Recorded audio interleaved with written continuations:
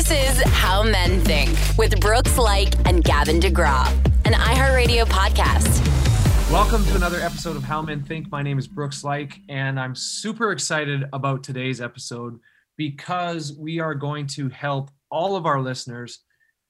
Everybody is going through so much. The state of the world, the state of the universe right now is very heavy, very stagnant. There's just so much uncertainty in the world.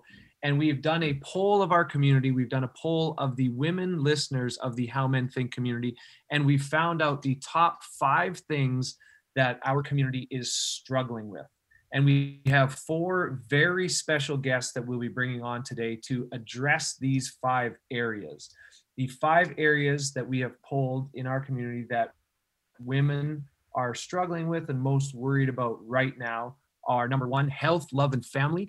Number 2, trying to find normalcy and a routine during this pandemic. Number 3, mental health, stress, and anxiety. Number 4, what does the future look like? And number 5, finances. So we have 4 brilliant and very intelligent, very successful women coming on the show today to help us answer these questions and help us through the struggle that we are currently going through. So without further ado, we have our first 2 guests joining us right now. Our first guest is a possibilitarian and board certified coach.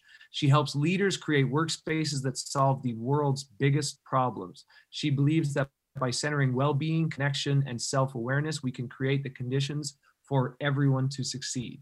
She's currently the resident well-being coach at YouTube. She's worked with women at Google for over 10 years and is the founder of the Luminaries. She gives leaders and organizations the tools to become their highest selves, go after everything they've ever wanted, and work together like never before. Cherie Healy, welcome back to the show. So good to be here. Thanks for having me. You saved all of us last time you were on the show. You fixed all of our problems. Right. Like, we need to get Cherie back. Group therapy was so good. Yeah.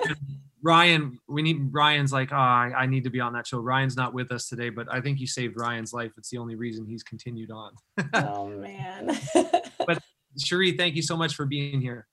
Absolutely. Thanks for having me, Brooks. You're welcome. Yes, we're glad to have you. Our second guest right here is a clinical associate professor of psychiatry with the New York Presbyterian Hospital and a psychoanalyst at the New York Psychoanalytic Institute. She's best known for her work as a relationship, family, emotional well-being, and mental health and wellness contributor in the media, where she frequently shares her expertise on the mental health aspects of current issues and news. She's a best-selling author of numerous books, including her most recent, The Power of Different, The Link Between Disorder and Genius. She's also the host of the Personology podcast from iHeartRadio. Dr. Gail Saltz, welcome to the show.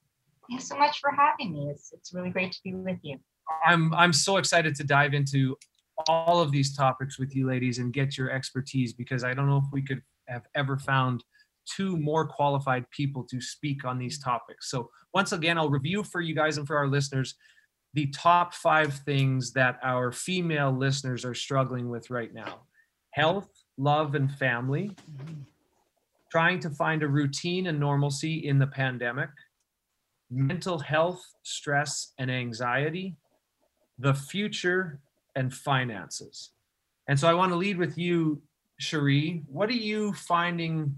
Are you finding that to be a common thread with your clients? What are you finding most of your clients are struggling with the most right now? Yeah, I mean, most of the women that I work with men too, but the women are the big focus today, and they are juggling like crazy, trying to show up to work, to kids, to relationship demands, and themselves, and their selves are last. You know, it's they're putting themselves on the back burner for all the reasons to uphold everybody else's well-being. And I think that's what I work on a lot with them, is saying the more you want to give, the more you need. And if they're going to go out there and try to help everybody else and still crush it at work and be great parents and all of it, that they have to center well-being and their own mental health as a gift to others. I think that's so. Yeah, it's such a selfless act, right? It's such a selfless act to pour love into your family, to pour love into your partner.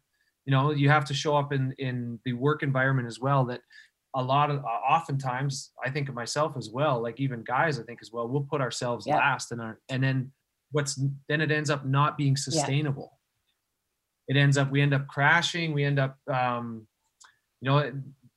depression can come from that because you're not personally happy and fulfilled. Right. It's a very difficult time for a lot of people. And I don't have kids right now, so I don't know what, I can't have the understanding of what a parent is going through, trying to juggle kids, juggle the relationship, like you said, juggle work, and then also make yourself happy in a really unique and chaotic time.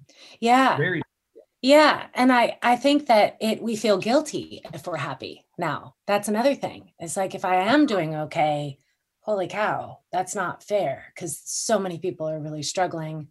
So there's almost, what we're doing in some mental health campaigns at YouTube, and even with my kids, is people are almost wearing their mental health challenges to be in belonging, to say, oh, I'm not doing okay either, where I actually think the people who are okay right now, we need you, we need joy, and we need laughter, and we need centered joy, so that, we're all going to make it through this. I think we're in the marathon, Yeah. I agree with you, Cherie. I think now more than ever, the world needs inspiration. Yeah. And I have a lot of friends that are struggling during the pandemic, and I have a lot of friends that are actually really thriving during the pandemic. And it seems that my friends that are thriving during it have become very shy to share their current state of well-being, because they don't want to they don't want to put it in front of anybody's face, or make other people feel less than. But I'm like, please share it. The world needs that inspiration now more than ever. Truly. Gail, are you seeing the same sort of thing, across the mental health board? Are you seeing struggle and thriving? Yes, that's fair to say. But I would say, obviously, as a psychiatrist and psychoanalyst, I am seeing more struggle, because I am, that's my job. And so I'm seeing, return of patients that had, been doing well and are relapsing. I'm seeing new patients, obviously, that, people who had not previously seemed to need mental health care need it. I could tell you that surveys across the board, the American Psychiatric Association, the National Institute of Mental Health, there's really an explosion of mental health need in anxiety disorders and depressive disorders, post-traumatic stress disorder, relapsing people in terms of addiction, and real concerns that there may be a rise in suicide rates when we reflect back on this time. Concerns about rising mental health issues in health professionals, a group that rarely gets mental health care because they kind of feel like they're not supposed to, but they've been on the front lines of this pandemic, and the stress, the burnout, the feelings of helplessness have really affected health professionals. So I would say, I'm very heavily taxed, as are my peers, in really trying to help people to do two things.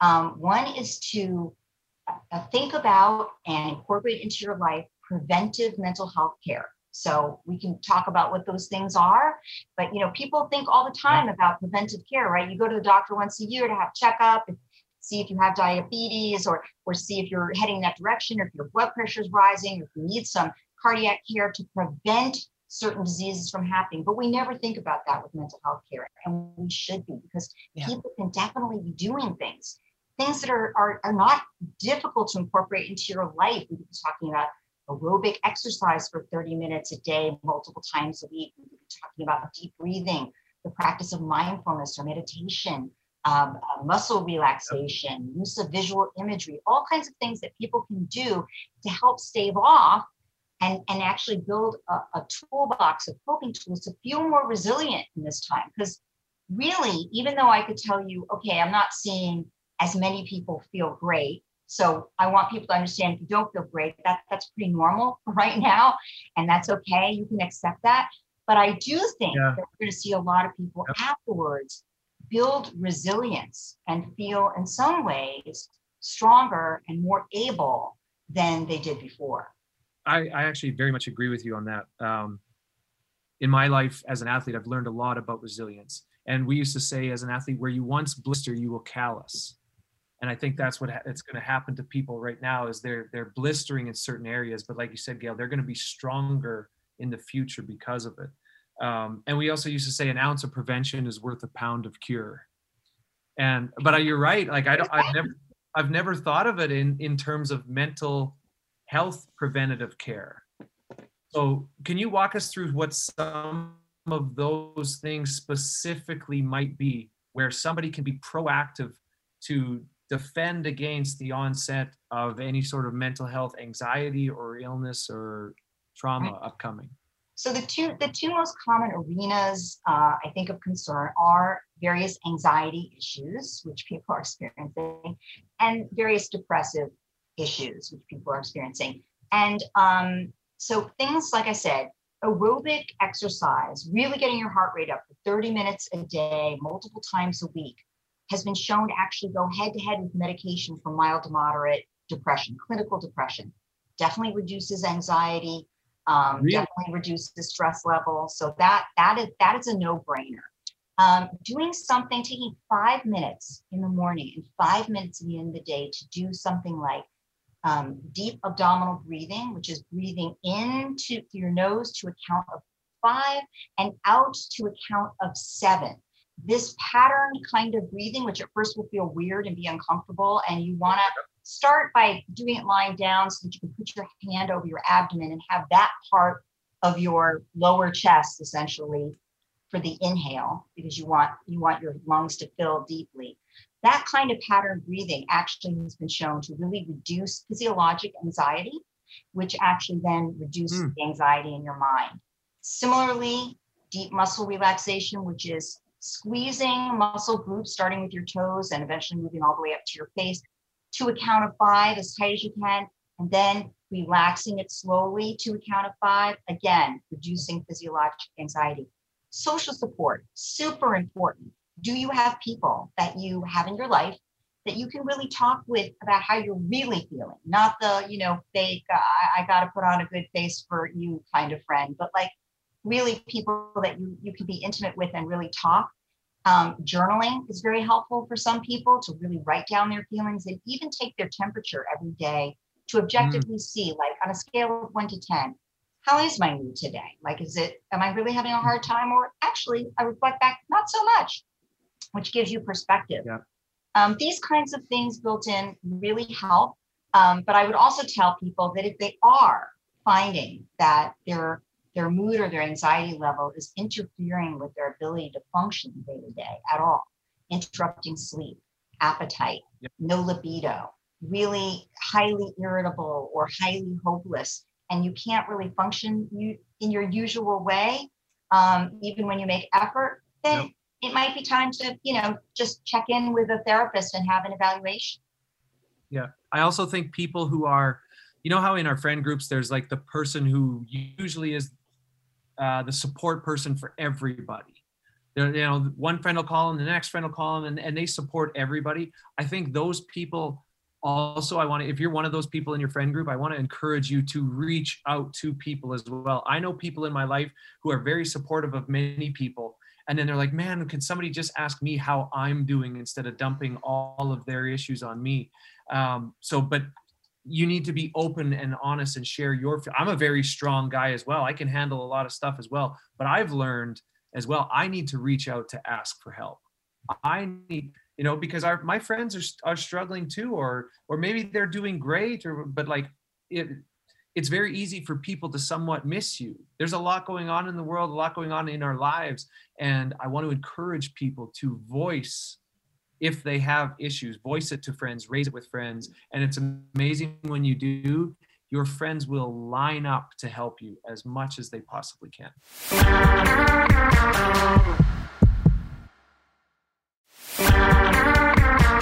Cherie, what advice can you give to our listeners right now about struggling with family, love, and that kind of structure? So kids, let's separate it into kids, and then let's start with relationship. People that are struggling with relationship. Do you have any advice that you can give to support people struggling with relationship? Yeah, I mean, I think Gail would agree. She's probably seeing it in her practice too, that the relationships are taking a heavy hit right now. You know, we're quarantining with people, we're all up in each other's business more than ever. And I think there's some blessings in that, but it's been hard on relationships. I think we've heard predictions that divorce rates are going to rise during this moment in time. Domestic violence is up. And I think for women in particular, we go to fear. You know, it's so easy to go to fear right now and feel disconnection. I think connection is our number one need. It's how we survive through relationship. It's also like the number one indicator of job satisfaction or deep and meaningful relationships. So talk about relationships at home and at work, because at home, I think communication is everything right now. Like, you know, channel a little Brene Brown and being super vulnerable and honest about what you need and how you're feeling and where you're hurting. You know, there's a lot that I work on with people in this realm, because I don't think we really have these communication structures and these tools. We didn't learn them in school. But to baseline start, it's just being really real, setting aside time to be honest about how you're feeling and sharing fears. Because I know one of my greatest teachers is saying over and over and over again, do not let fear be your guide. It's the opposite of love. And women, amazing. I think when we're in our full feminine power, we are love. We are the pure vessels of love. And I think we look outside of ourselves when we're in fear to get it. And if we could remember that we're the source of it, and to do everything that might nurture love flowing through our own bodies. And that starts with ourselves, which is, I see a lot of women being phenomenally hard on themselves right now because they just feel like they can't do anything well. And so to start really with the practices, a lot of what Gail said, I would have totally underscored and plus one. Really looking at what are the conditions that I require as a woman right now to do my best? What are the conditions? So at work, if people are loading up workloads on me and I've got work streams galore and I can't ask for help, that I will underscore both of you saying that you have to learn how to say, I actually can't do all this. And delegate and learn how to be real with your boss and ask for, if I'm going to say yes to something, I've got to say no to other things, or say no to what somebody's asking for, to say yes to other things and be real about it. A lot of these companies that I work with are very, we've been trained to be so utterly polite and achieving and good and all of this, and it precludes the humanity that I think we all need to give ourselves right now. It's amazing. Yeah. And further to that, when I think about that, when you're speaking there, the thing that I'm listening to, or the thing that's going on in my mind is when I start to feel anxious or have stress about something, the initial reason and cause for that is feeling overwhelmed. Yeah. I feel overwhelmed. I'm like, oh, I got to do this. I got to do this. I got to do this. I should have said no to something. And then I have anxiety and stress. Yeah. Gail, how do we say no? How do we learn to say no? How do we lower that overwhelmed feeling? A lot of people are feeling overwhelmed with many things. Like you said, job, kids, relationship, the upcoming election, the future of this. How long is this going? Like, how do we stop from feeling so overwhelmed? Well, a big part right now of people feeling overwhelmed has to do with uncertainty, right? We do not know when this will end, if this will end. We, on a global level, right? And so it seems like things keep coming, and we don't know how they'll get resolved or if they'll end. And we, on a day-to-day level, that creates all kinds of uncertainty. People usually feel calmer in structure of some sort. And so to have this level of constant uncertainty is driving tremendous amount of anxiety. And then the other feeling you sort of described was the stress of burnout, which is taking on. And for women, the numbers that have recently come out is, women are basically working a 70-hour work week because they're the primary caretakers usually of the kids. And so everybody's at home, everybody's working from home. So they're working the house, they're working the kids, and they have a 70-hour work week to their partner's 50-hour work week. Wow. So, you know, there is like a tremendous amount of burnout. And as Cherie was pointing out, like we feel like we're supposed to, you know, if we're really a good woman, we're gonna say yes to everything and do everything. And, you know, so you're saying you can't.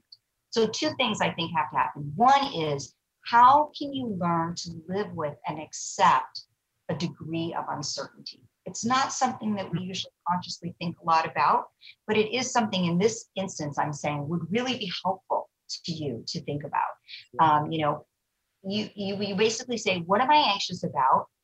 That's an appropriate danger signal for things going on. Let me do my problem solving in relation to that. And once I've done whatever concrete problem solving I can do, any anxiety left over is just free floating uncertainty anxiety. And I have to just let it be. I can't attack it. I can't fend it off. I just kind of, it's going to float there. I don't have to react to it. I have to know that there's not a thing to do. It just is. And I know that sounds kind of weird, but it's something that you actually have to practice. And the more you practice it, actually, the more the anxiety recedes, because it's the brain's fight with this anxiety about uncertainty that drives anxiety up. And in terms of burnout, well, we know from all kinds of studies about burnout and caregiver burnout that it happens. It's bad for your mind. It's bad for your body. It raises your cortisol level, which creates a lot of different kinds of health issues. So it is vitally important that if you are the caregiver of everything, that you simply offload it.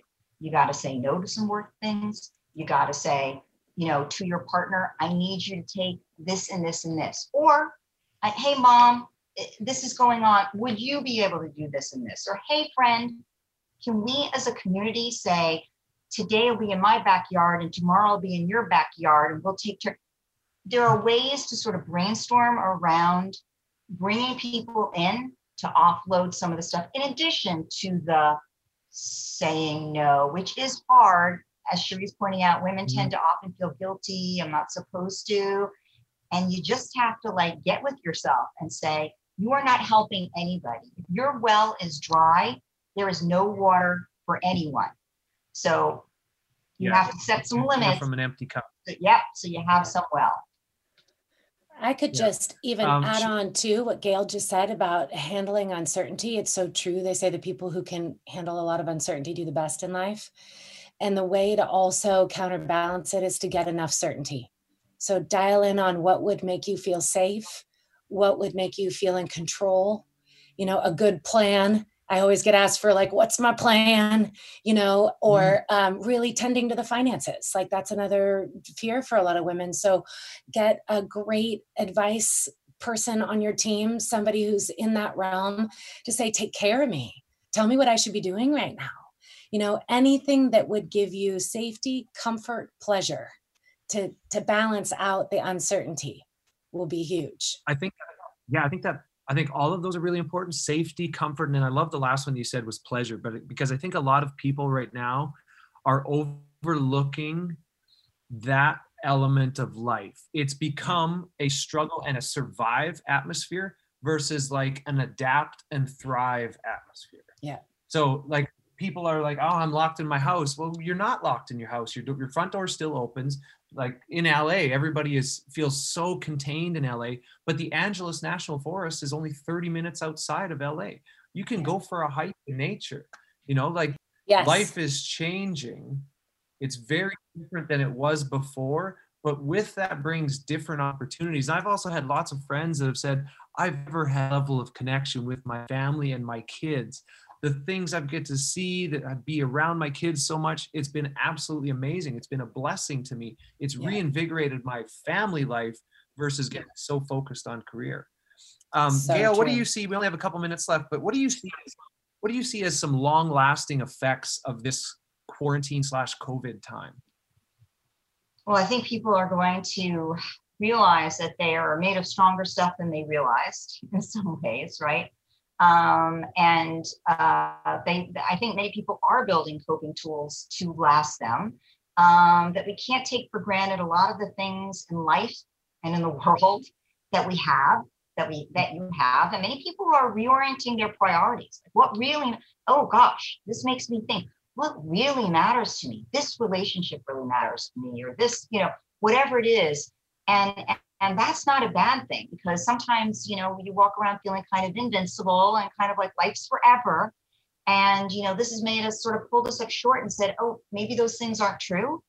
And that changes priorities. And I also want to make a pitch for, in terms of improving mood, by the way, the importance of, relating to what you said, gratitude as a practice, that even if things are difficult, there's almost always something you can think of during the day for which you do feel grateful, a person, a cup of coffee, like almost, and making a mental note and naming those each day for several weeks actually will boost mood and reduce anxiety, and giving back.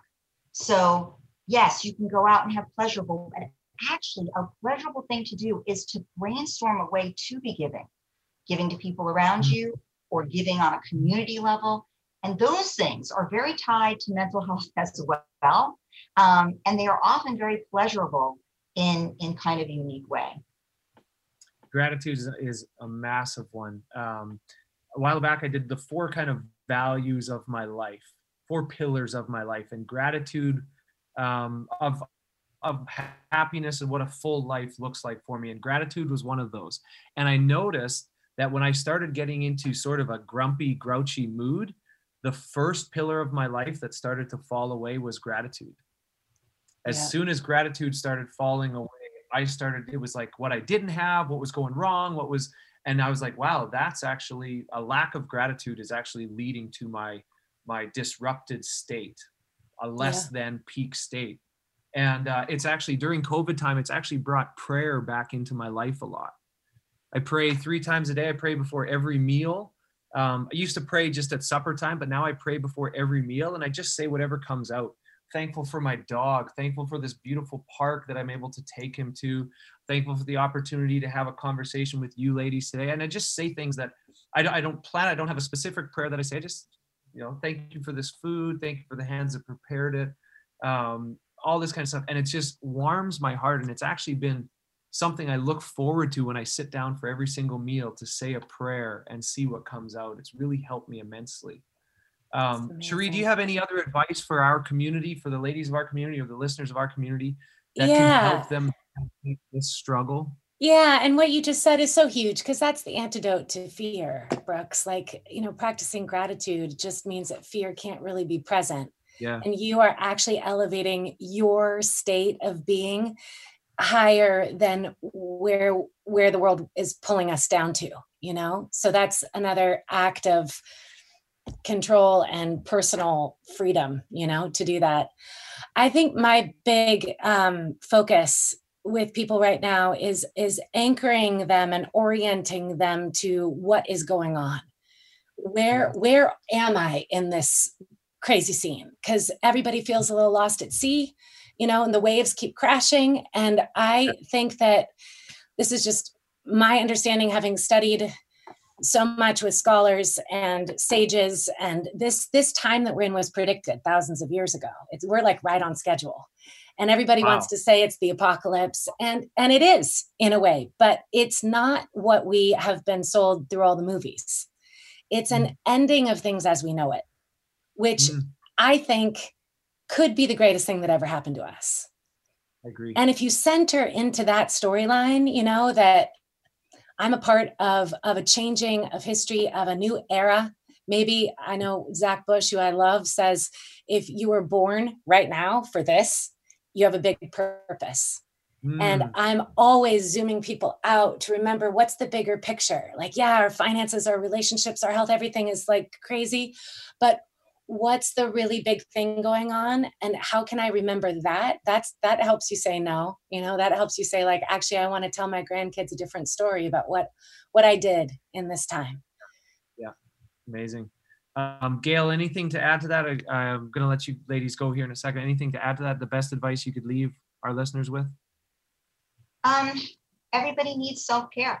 And I think, this time, because it is a particularly stressful and difficult time, more than ever, everybody needs self-care. So I would just say, there are many ways to do that, but you kind of have to make it a priority, I guess I'll say. And whether that's self-care within your relationship or within your finances, or what you put, into your body, and what you do with your mind. I just would say that, I'm pleased to say we're coming out of a time where the self-care and certainly mental health care was so stigmatized that people, couldn't acknowledge or wouldn't tell others. And I think we're really coming out of that, I'm glad to say. So the most important thing is acknowledge to yourself, acknowledge your own story to yourself, because that's the only way you can rewrite your story, right? Mm-hmm. and make alterations, and physiologically feed your body so you can feed your mind. And I think, like I said, I think many of us will turn out to come out more resilient in the end and have built tools. You can't build resilience if the way is paved, if the way is smooth. I'm trying to talk to parents about this all the time.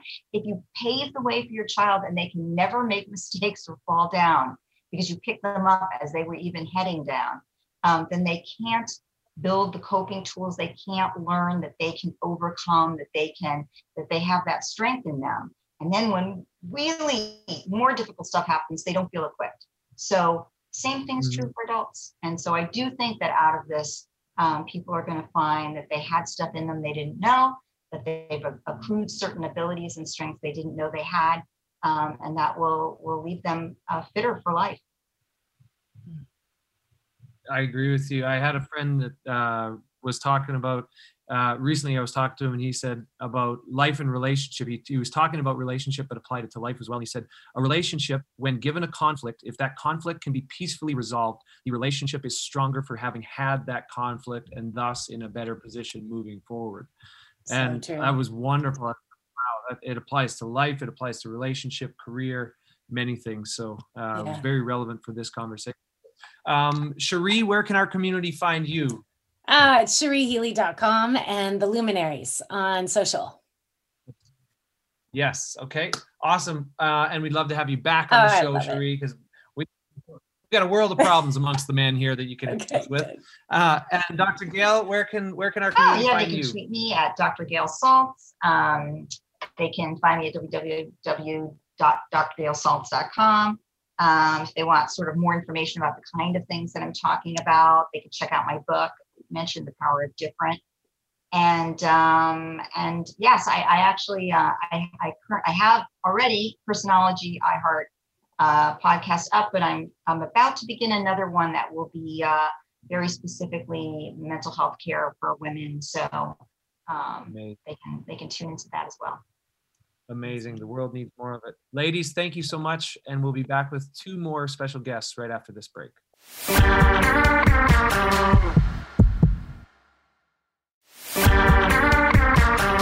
Back from break. Our first 2 guests were amazing, so helpful. And now we have 2 more amazing, brilliant, intelligent, very successful women here to help us navigate this COVID, this very uncertain time of life.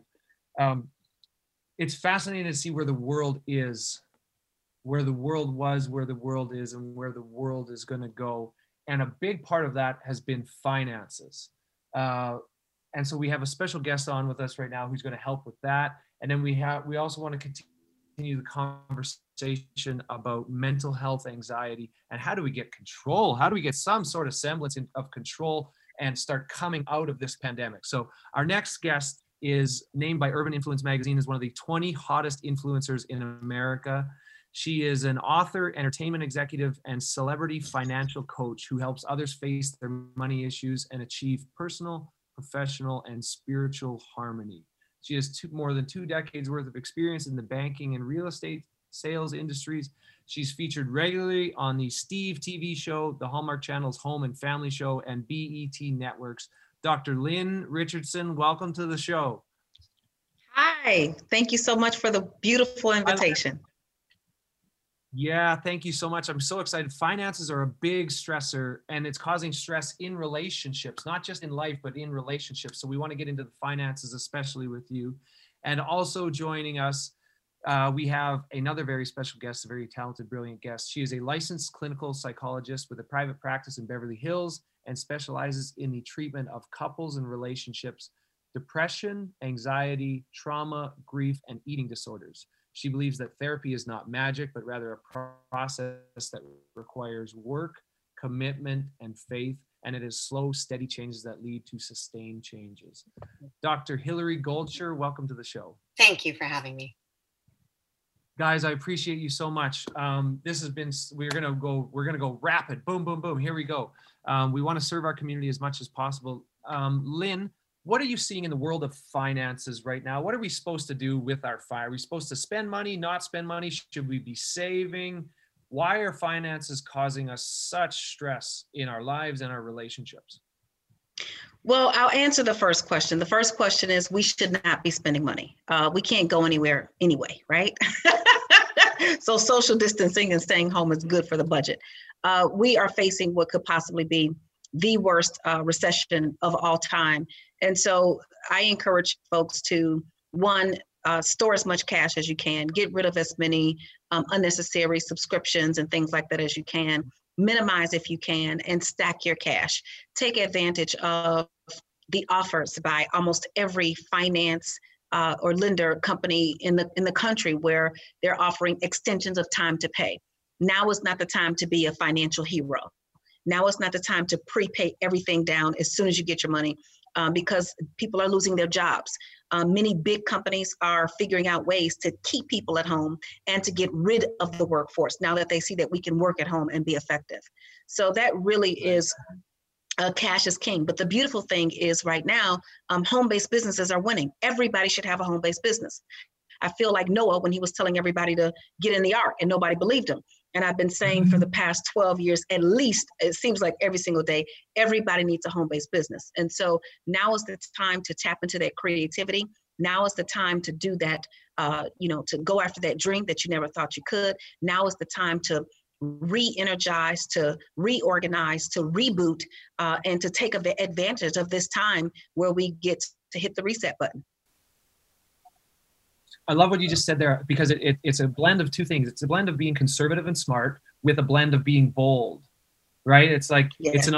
Let's be smart. Let's say there's some uncertainty here. Okay, so let's position ourselves well there, but also let's utilize this new opportunity that the world has presented to us. Because I don't want people to just go into a hunker down bunker, like life preservation mode, because there are tremendous opportunities that are opening up that we have to see and have to create, but they're there. If you look at, I think the financial crisis out of 2008, there were some of the most brilliant companies that came out of that crisis. There was, I think, an 18-month stretch where it was Uber, Twitter, Instagram, a lot of these massive companies came out of that stretch of chaos in the world. And so this is a unique pocket of life for people to see it as an opportunity if they can.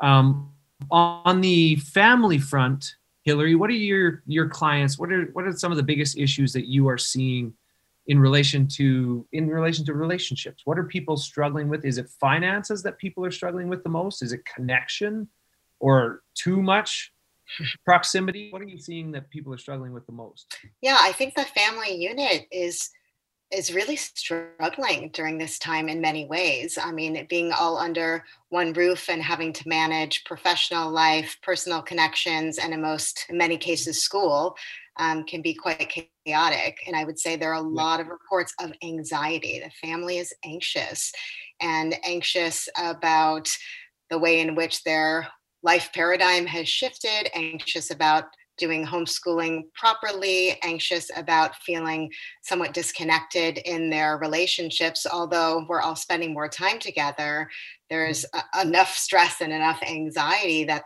time has been somewhat compromised. So I would say there's a myriad of issues that have come up, but those are sort of the highlights that I've been hearing quite frequently. Do you see a lot of people, do you see people struggling because they haven't accepted this new norm yet? that they want what was? Is that causing people to struggle, that they haven't accepted, like, okay, it looks like we're probably going like this for another 6 years or a month, or 6 months or a year. And I need to somewhat embrace this new kind of norm versus wishing what was. Yes. Are people yeah. And in my view, I call that grief in part, that many people are still grieving, and appropriately so, the loss of what was. And in some ways, we have to honor that process and not catapult them or push them into a place they're not ready for. But right, there's this balance of acceptance and acknowledgement, so you can be fluid and adjust. So I find that to be a really difficult task for most individuals and most family units, is that balance between grieving over what was, and it's appropriate. There's no blueprint for this. Never has the world been affected in such a unique, incredulous way. But also we have to show resilience, and we have to help our family find a new way of being. So I absolutely think that's at the heart of what a lot of families and individuals are struggling with. Yeah, I agree so too. But I think there is a tremendous amount of optimism for the future, but in certain times it's very difficult to see that. One of these times could be one of those times. Lynn, what are you seeing have you seen the financial blowback to the family structure, the connection there? Like, potentially if one person loses their job, is that putting more stress on families and relationships? What are you seeing in relation to finances related to the relationship? I definitely think it's causing stress for the family, particularly when one person loses the job, and if that person was the breadwinner. And quite frankly, whether they were the breadwinner or not, in today's times, every penny that comes into the household, it usually has a purpose. So for those two-parented working homes, every dollar has a purpose, whether it be for the household, whether it be for childcare, or college for a college student. But I really think that this is the time right now to hit the reset button and to set new expectations. Unfortunately, I don't think we really understand, or that we really get a chance to appreciate the fact that many of us were probably addicted to a lifestyle that, although we miss it and it felt good, like a drug, yeah. It wasn't good for us, yeah. Right? But you still have the attachment to whatever the thing was. And so having the opportunity to go cold turkey is giving us an opportunity to see what we have left. And although that may be a difficult task, I think one of the things that families are doing, I was on another national news show a couple of weeks ago, and I was talking to the parents about staying relevant in their jobs. And then I was talking to them about hiring their kids to work in their home-based business. You have your kids at home all day anyway. The IRS says you can hire those kids to work in your business. You can pay each child up to $12,400 a year. That money is a tax write-off to you. And now you can take that money that you're paying the child, and they can pay for all their own things that you were going to pay for anyway, but you didn't get a tax write-off for those things, like that computer for the online learning, or private school tuition, or a video game, or what have you. So this presents an opportunity for families to kind of work together more cohesively in a different way, learning something new. My youngest daughter is a sophomore at college. They came home spring break, didn't go back until a couple of weeks ago, but she's 19 years old, sophomore in college. She's been working for me since she was 6. 6 years old. Yeah, she and her sisters, her sister was 7, her older sister was 11, and they've been working for me since that time. So they understand the value of money. They understand entrepreneurialism. And I, for one, if I had kids at home, I don't know how much time they'd spend learning ABCs and 1, 2, 3s, but they'd certainly be working in the home-based business, getting an entrepreneurial experience, helping the family. And I think all those kind of things that we're learning that are new are bringing us together if we give it a chance. Oh, Lynn, that was gold. That was wonderful. So many of our listeners are probably thinking, boom, I got 3 kids here that are now going to work because Lynn Richardson gave me the green light to put them to work. Absolutely. And the Department of Labor says so. The Department of Labor, and people don't realize, the Department of Labor says that a child of any age can work in entertainment. That's why you see babies on diaper commercials and baby food commercials. A child of any age can work in entertainment, theatrical production. So if you have a home-based business that you need to promote on the internet, then you can put your child in the video. They can act or perform in that, and it's perfectly legal, ethical, and moral. The Department of Labor also says that a child can work in a parent's home-based business, a home-based business, not your restaurant, not your corporation that's down the block in the big building, but a child can work in a parent's home-based business at any age for any number of hours, any day of the week, any time of the day, except for in agricultural and farming. So that presents a huge opportunity. And some of the parents say, well, what can my 2-year-old do? I say any child that can work an iPad can work a job. Any child. Yeah. You can work an iPad, you have a job. Okay. You'd be surprised what young kids could do. They can help with social media. Your slightly older kids can help with filing and research and paperwork. And then your teens, your preteens and up, my oldest daughter, she graduated from Northwestern. She's been running my whole business since she was 13, doing data entry and spreadsheets and things like that. So we really get to tap into another part of who we are. I think it's exciting. I haven't seen a family where the kids aren't excited about getting their own paycheck. Now that means you have to buy your own things, including your own Christmas toys.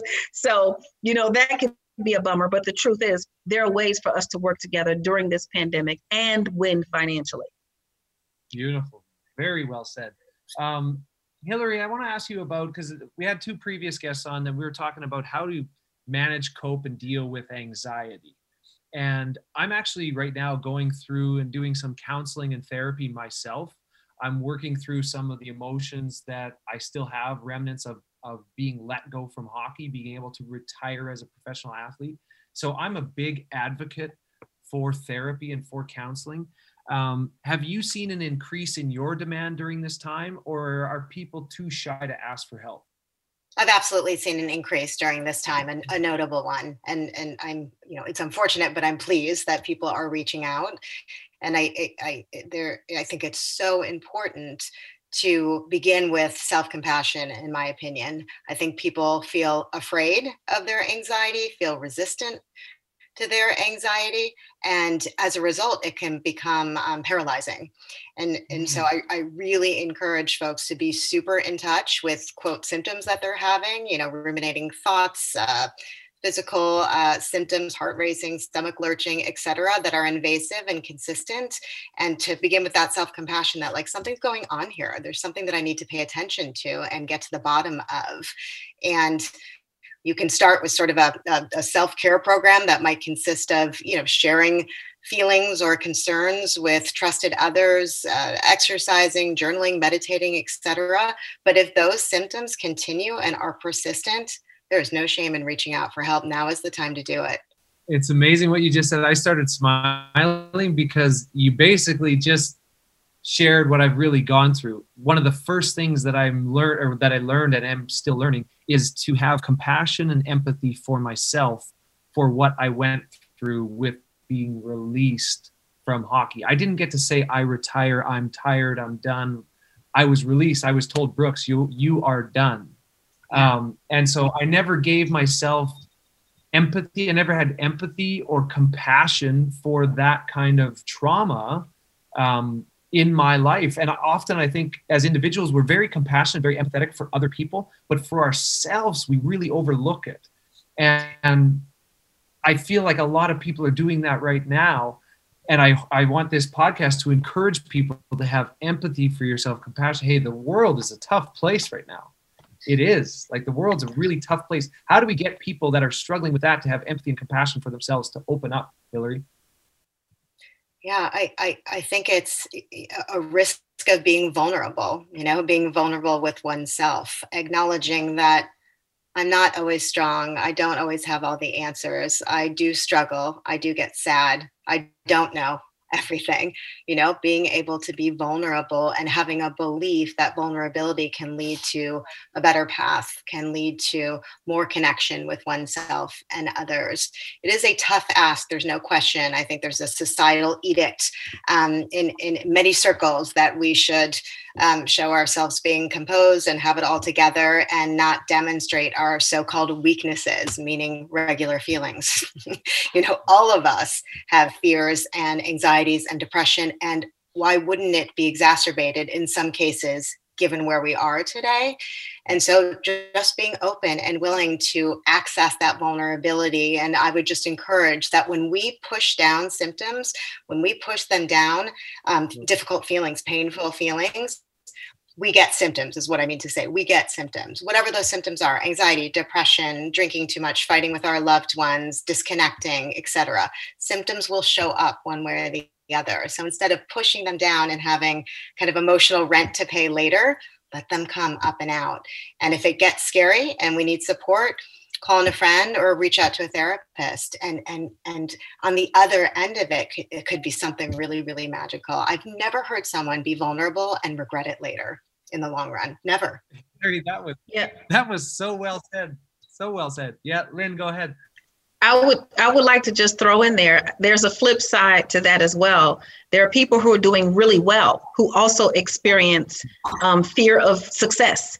This has been one of the busiest times in life for me. This has been one of the busiest times for many of my colleagues that I know. I run an entertainment firm in Hollywood, and we're selling shows and contracts and so on and so forth. So while people have figured out how to pivot, there's also a success factor. And I remember one night feeling really afraid, like, oh my God, this is everything. It's so much, it's coming so fast. What if I fail? Like literally, I was afraid of failing, literally afraid of failing. And to be able to know what that is, because sometimes if you're not honest with yourself, you can divert that to something else.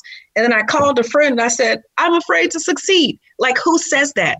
I just happened to have the awareness to get it out. And it wasn't a formal therapy session, but I did feel like I had been counseled into saying, girl, get it together. You're okay. Take one step at a time. Because what was also happening, or what has been happening during the pandemic, is those businesses that did get a chance to thrive, we had to thrive in a pressure cooker. We had to thrive in conditions. I mean, this was early in the pandemic, helping people with their finances, and there's no shipping, there's no movement, there's no restaurants, there's nothing open. How do you get information to people? How do you ship things? And then there's a massive amount of people coming and asking for help daily, all day, every single day. So it goes both ways, where there are those who are feeling extremely vulnerable and confused and not knowing what to do. And then there's those who are feeling vulnerable because they have too much to do and are overwhelmed and don't know how to handle that success either. So thank you for that. That was really eye-opening to hear and to receive again.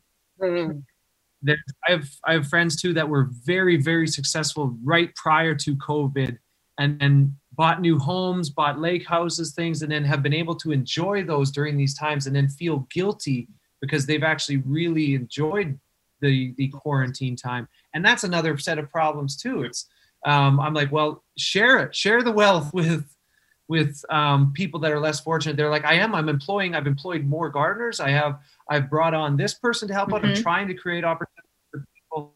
And that's helped them get over some of their guilt for having done well or even doing well during this COVID time. I know both of you guys are on a time crunch, so we need to let you go. We need to get you out of here, but undoubtedly our community is going to want to find more about you guys and where they can be in contact with you. Dr. Hillary, where can people find you to reach out to you? You're in Beverly Hills, but are you online anywhere? Best place is on my website, drhillarygoldsher.com, and doctors DR and Hillary has 2 L's. And then Goldsher, GOLDSHER. Perfect. Yes. And Lynn, where can people find you? AskLynn.org. AskLynn, LYNN, no E.org. Next time I go to spend $1, I'm going to send you an email and say, is this okay? Can I buy lunch? Yeah, I need to approve every expenditure around here. Come on now. Thank you so much. I appreciate you for being on How Men Think. I appreciate your hearts, sharing your insight, your knowledge, your expertise with our community. Undoubtedly, it's going to help many, many people. So thank you both so much. I wish you the best health and happiness. And to everyone else listening, take care of one another, love one another, and we'll see you back here for another episode of How Men Think.